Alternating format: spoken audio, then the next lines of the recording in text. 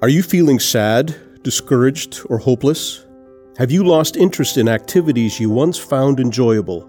Are you confused about whether this is a passing sadness or depression? Focus on the Family Canada has created a free PDF booklet filled with professional advice, biblical insights, and resource suggestions that address depression. Download your free PDF booklet at focusonthefamily.ca/depressionpdf. And you know, the Bible says that our bodies are something like a tent. And everything that we are, our personality, our mind, our emotions, our heart, our will, our character, everything that's on the inside just lives inside of the tent. And one day our physical bodies are going to die, and we're going to leave our tent behind, and we're going to go somewhere. If, God forbid, you were killed in a car accident going home, where would you be? As you leave your tent behind, where are you going to be? Well, a pointed question from today's guest, Anne Graham Lotz, and she's going to share with us a very vivid biblical description of what heaven is really like. Welcome to today's episode of Focus on the Family with your host, Focus President Jim Daly. I'm John Fuller. John, we have an outstanding two-part message from Anne Graham Lotz to share today and next time, and I know everyone will be riveted by her message. There is encouragement here for all of us who are looking forward to our heavenly home. And interestingly, in part 2, Anne will compare what the Bible says about heaven with what it says about hell.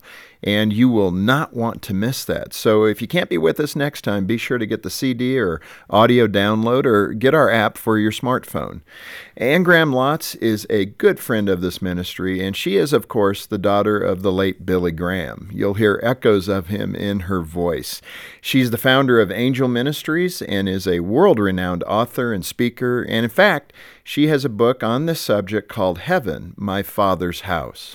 You can get that book through us as a way of supporting the work Focus on the Family does. Just stop by focusonthefamily.ca or call 800, the letter A in the word family. Mm-hmm. Well, let's go ahead and hear now from Anne Graham Lotz speaking at a women's conference that was sponsored by Focus on the Family a number of years ago. Earlier this year, Time Magazine had a cover story on heaven, and the title was, "Does Heaven Exist?"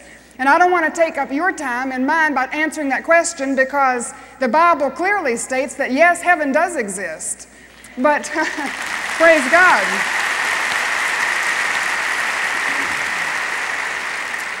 But I want to take time and let's just think about what heaven is like according to what the Scripture says, because there are a lot of people who will talk about what they think heaven is like.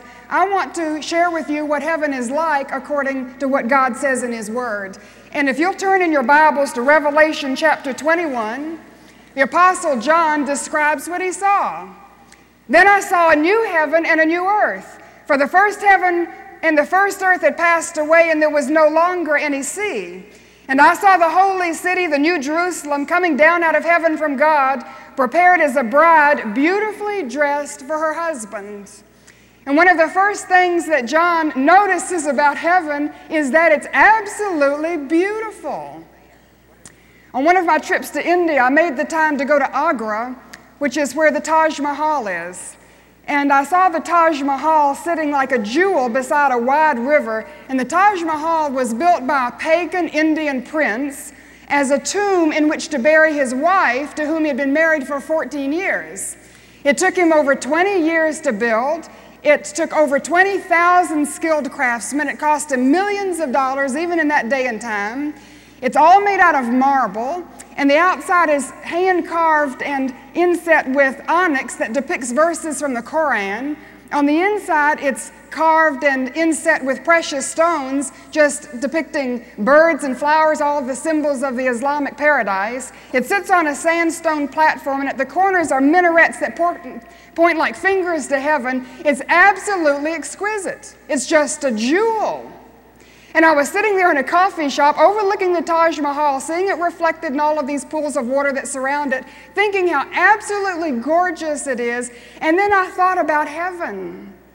And I thought, you know, if a pagan Indian prince could take 20 years and 20 1,000 skilled craftsmen to build a tomb in which to bury his wife, what is our Lord Jesus Christ preparing for his bride?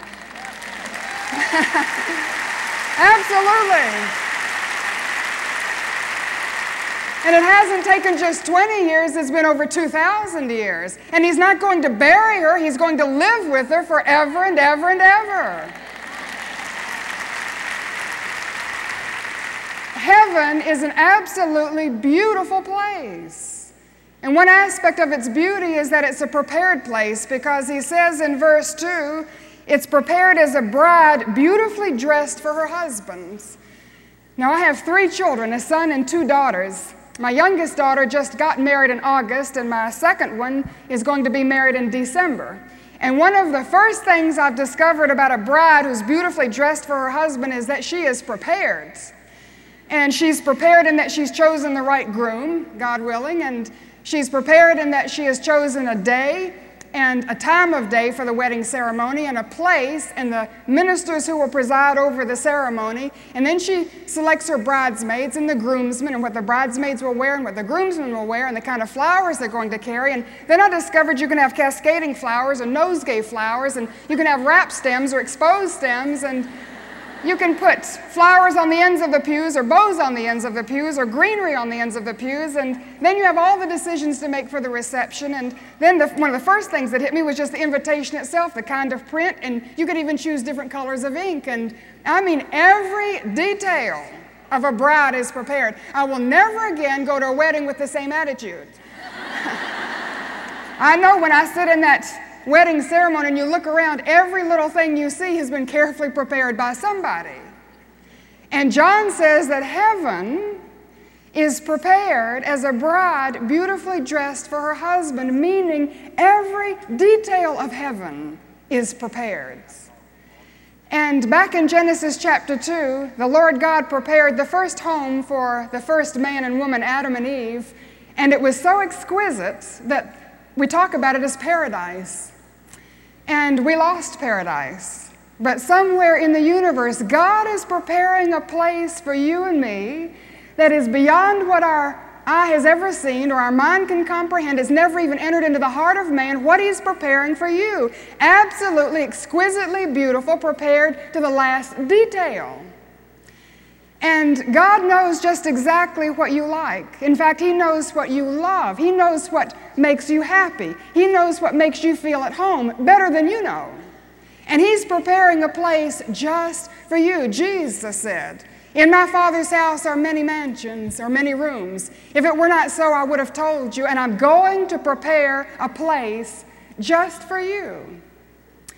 Now, for 5 years, I've had an empty nest, and I don't tell my children this, but I love an empty nest. So I've enjoyed that, but I love my children, and I love it when they come home. And when I know one of my children is going to visit, I get excited and I begin to prepare for their visit.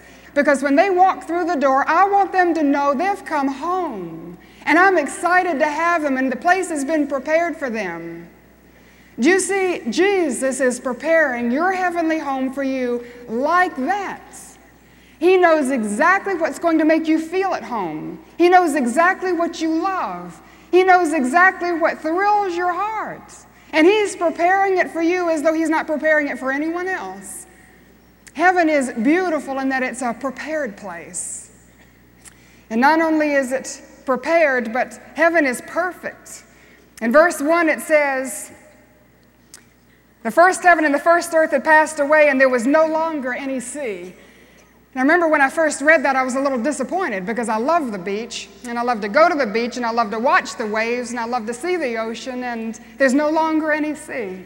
And then I thought, well, maybe this is literal, maybe it's not, but you know, seas separate things, don't they? Seas separate continents from each other, nations from each other, people from each other, families from each other. And I think perhaps one thing it's saying is that in heaven it's going to be perfect in that there's no longer any separation in heaven. And when you receive Christ by faith as your Savior and heaven is your home and you come inside of heaven, no one is ever going to tell you you have to sit at the back of the bus. And no one is ever going to tell you you have to sit on the back row. And no one's ever going to tell you that's your place and this is a reserved section, you go sit elsewhere. There's going to be no separation in heaven. Praise God. In heaven there is no racial prejudice, and there's no social class. Amen. Nothing that separates, no hard feelings, and no hurt feelings, and no misunderstandings, and no business trips, and no divorce, and no death, and no family divisions or sickness or famines or floods or fires or hurricanes, and nothing that will ever separate us from each other and from the Lord. Heaven is a perfect place. No separation, perfect in that there are no scars. Verse 1 says, "Then I saw a new heaven and a new earth." And then down in verse 5 says, "He was seated on the throne and he said, I'm making everything new." And heaven is fresh and heaven is new. Our home that we live in Raleigh is about 50 years of age. And I know even if I scrubbed and polished and waxed and shined, which I don't have the time to do, but if I did, I still couldn't cover up some of the marks of age, the scars and the cracks and some of the things that just come with having an older home. And you know, I think our lives are like that. And we can come to Jesus Christ and we can be saved from His wrath, and we can have all of our sin washed away, and we can become new creatures, but we can't have the scars erased, can we? And it may be that you're bearing scars in your life, scars that come because of your treatment from someone else or the way you've treated somebody. I remember I was speaking at a university in Minneapolis, and afterwards a woman came up to me and told me that when she was growing up, she had been abused by her father and her brothers. And she'd reacted to that abuse by becoming very immoral herself. And then one day she'd gotten married and she had children, and she ended up abusing her children. And then she heard about Christ. And she came to the cross and she confessed and repented of her sin, and she was forgiven and she was made a new person in Christ. But she said with tears streaming down her cheeks, "Anne, I just can't erase the scars. And I still have the memories that haunt me at night." And all I could tell her was that I know there is power in the blood of Jesus and there's power in the cross to give her victory over that, but I couldn't tell her that her scars could be erased because they can't. And God can take them if you surrender those scars to Him, and He can turn them into beauty marks. And He can give you a heart and a compassion for other people who've been scarred like you. But when we get to heaven, there are no more scars, no more memories, nothing that comes back to haunt you at night.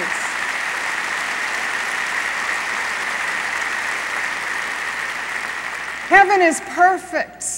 Perfect in that there's no separation, perfect in that there are no scars, perfect in that there's no suffering.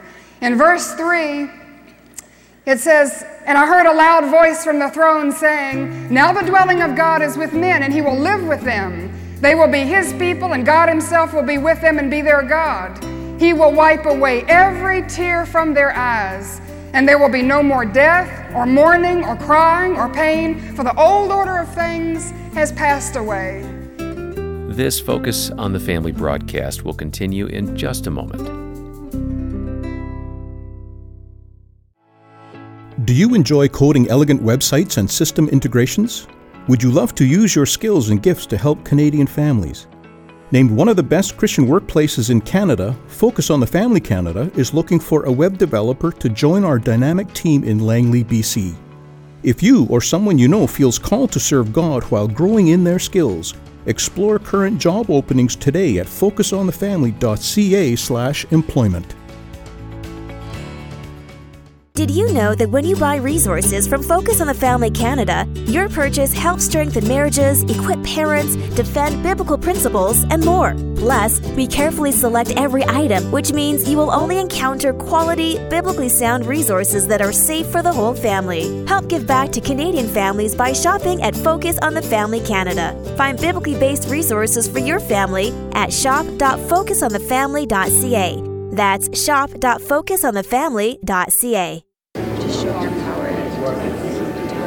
This is the sound of the staff here at Focus on the Family Canada every weekday morning at 9 a.m. Petitioning God for those with crisis in their marriage, for those who want to become better parents, and those who are lifting up loved ones to the hope that one day they will know the salvation that Christ has to offer. We'd love to hear from you too. Call us today with your prayer requests at 1-800-A-FAMILY or email us at prayer@fotf.ca. Thanks for listening to Focus on the Family. We'll continue now with the balance of our programming. God Himself is going to take your face in between His hands and wipe the tears from your cheeks. Listen, are you suffering today? In what way are you suffering? Are you suffering emotionally because your husband has walked out on you? Maybe your husband has just lost his job right before he was due to retire. Maybe you're suffering financially and you've had to go back to work. Maybe you're suffering intellectually and that your husband is your intellectual superior and you feel somewhat foolish around him. And what about physically? And perhaps there's heart disease, migraine headaches, some type of arthritis. Whatever it is that your suffering is, one day God is going to wipe away all tears and there's going to be no more suffering, no more pain, no more death, and nothing that causes that. Praise God.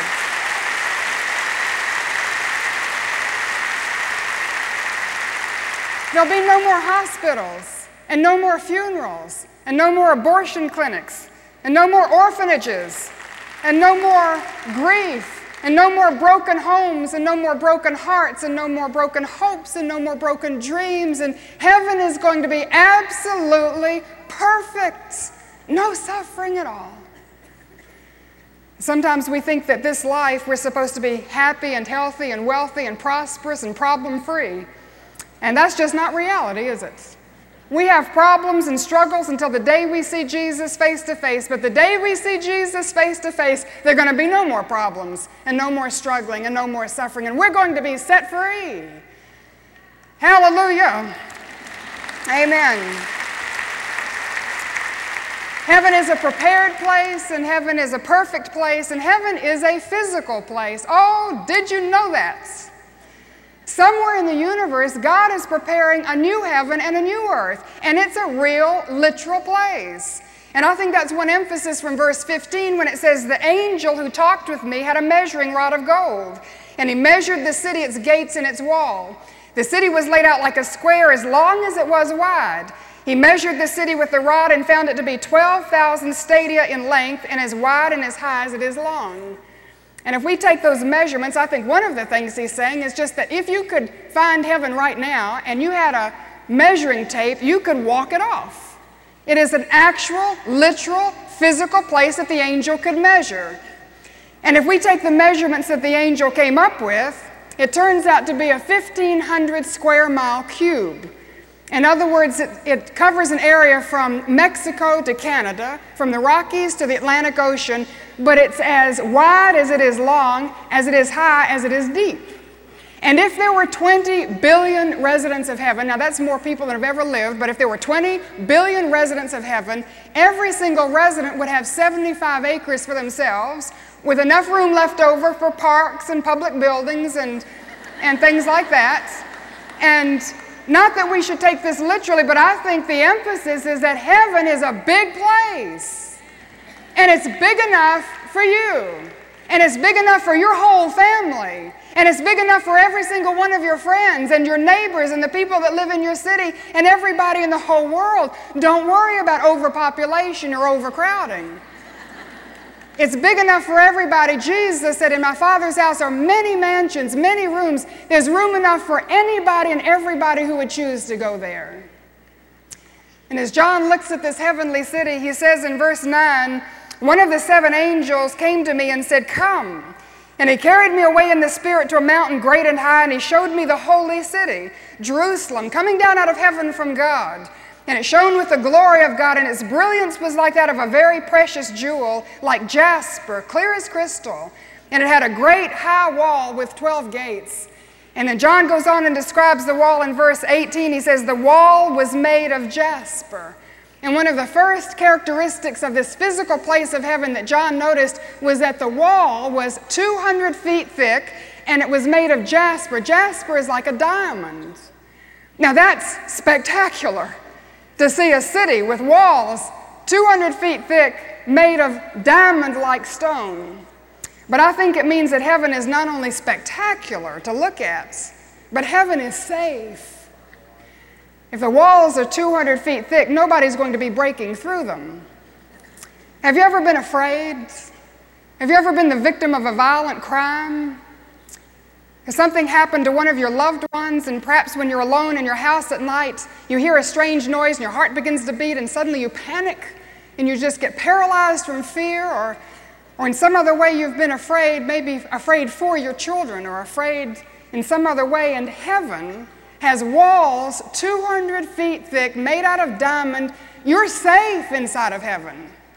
Nothing is going to break through and harm you ever again. And if something bad has happened to you or one of your loved ones, when you get to heaven, nothing bad will ever happen to you again. You'll be safe inside of those walls. And John, as he's describing this city with the 12 foundations and each one a layer, there's a different precious stone, he sees that his name is written on one of those foundations. And I wonder what John thought. You know, this is the John who had witnessed the miracles and he had seen the crucifixion and been there at the resurrection and seen the ascension, and then he had been there at Pentecost. And he knew what it was like to receive the Holy Spirit to fill his life, and he'd heard Peter preach, 3,000 people converted in one day, and John had gone out and preached to the whole world and established the church. And he had been beaten and mocked and persecuted and imprisoned, and he ended his life in exile on Patmos. But when John looks at this heavenly city with 12 foundations and his name written on one of the foundations, I wonder if his eyes just began to bug out and he saw his name there and he said, you know, it was worth it. Every sacrifice I made, every cost I paid, every price, all of the hardship is worth it. This is my home. And Abraham, we're told from Hebrews, left Ur of the Chaldees to follow God in a life of faith, but it said he was looking for a city whose builder and maker was God, a city that had foundations. And Abraham's going to come to that heavenly city and he's going to see it and say, you know, this is it. I found it. I found what I've been looking for all of my life. I've come home. I wonder if you've ever really had a home. Were you raised in an orphanage? Were you in some sort of a situation where your family moved from place to place to place? Maybe you live in a tent. Maybe you live in a trailer. Maybe you live in an apartment or a condominium. You've never really had a place that was your own. Well, listen to me. Up in the universe, there is a heavenly home that has your name written on it. And John, as an apostle, is representing you and me as the church, and heaven is your home and it's my home when we place our faith in Jesus. You don't ever have to worry about wandering around again or not having a place to call your own. Heaven is a place you can call your own. And John said, I saw the foundations and my name was written there. But I think also it means that heaven is a very stable place. When it's got 12 foundations, heaven doesn't move. And in our society today, what was wrong yesterday is right today. And what was totally an abomination yesterday is an accepted lifestyle today. And things that we wouldn't have thought of watching on TV now are there for family viewing. And, you know, there's so many changes socially, racially, morally. Our world is just fluctuating. But heaven is stable. It doesn't move. It doesn't change. It's rests on 12 foundations, and we don't ever have to be worried about an instability, insecurity again. Not only are there 12 foundations, but the streets in verse 21 are of pure gold, like transparent glass. You know, down on earth, gold is one of our most precious possessions. We wear gold, and we work for gold, and we hoard gold, and we accumulate it in our bank accounts, and we work to get more gold, and we just love gold. And my mother says you can tell what God thinks about gold because he paves the streets of heaven with it. And you think about it for a minute, that the finest, most precious commodity you and I can have on earth, and it doesn't matter what it is, maybe you own paintings done by some of the old masters, absolutely exquisite arts. Maybe you have a designer-decorated home in the most luxurious automobile in your garage. And maybe you have a perfect body and all of these other things. But you know, the finest, best, most exquisite treasures that we can have on earth, they're just tawdry compared to what we have in heaven. And that's why Jesus said, don't lay up your treasures on earth, where moth and rust corrupt and thieves break through and steal. Lay up your treasures in heaven.